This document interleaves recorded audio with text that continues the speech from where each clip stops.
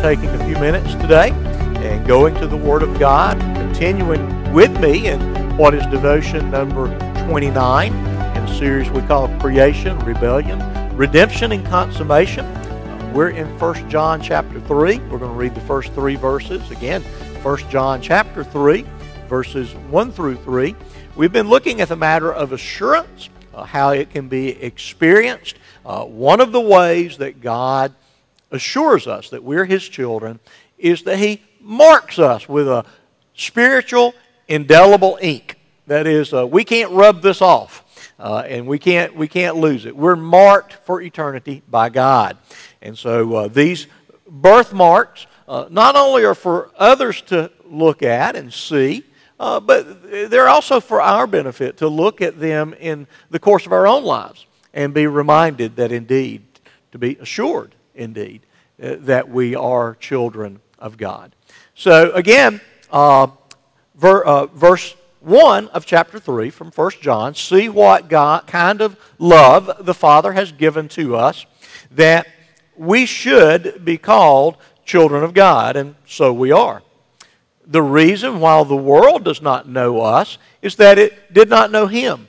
Beloved, we are God's children now, and what we will be has not yet appeared, but we know that when He appears, we shall be like Him, because we shall see Him as He is. Everyone who thus hopes in Him purifies himself as He is pure. The birthmark of the believer here is what we might call a purifying anticipation of hope, a purifying reality of a present hope of a future reality, that one day we shall leave behind the finitude and all the various limitations of our fallen humanity, and we shall see Him as He is, because we shall be like Him. And in this sense of hope, we become more Christ-like. We become practically holy. That is, we are being purified.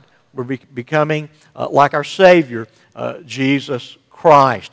And so we become like our Heavenly Father, because we are children of God. And we have this sense that I believe increases as you mature, as you grow in holiness, that not only do we not love the world and we don't know the world as we once did, but the world doesn't know us.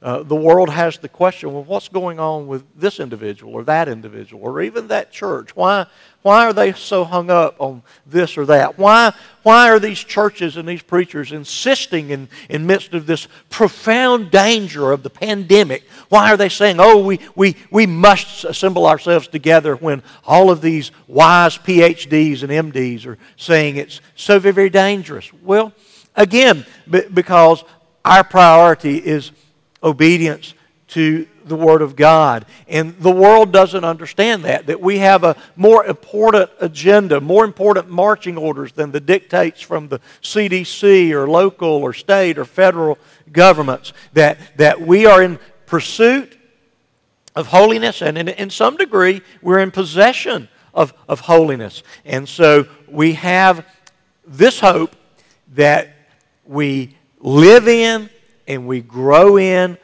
toward a realization of purity, which is Christ-likeness, which we know is not perfected in this life, but we know with great certainty that that purity will be attained and perfected when we see Jesus. So we live in hope, and as we live in hope, we find ourselves growing in holiness, growing in purity, and the world sees us as different and distinct, and we increasingly see ourselves as different and distinct. So, God marks us by the pursuit and to some degree an apprehension of a purity that is a reflection of His own character.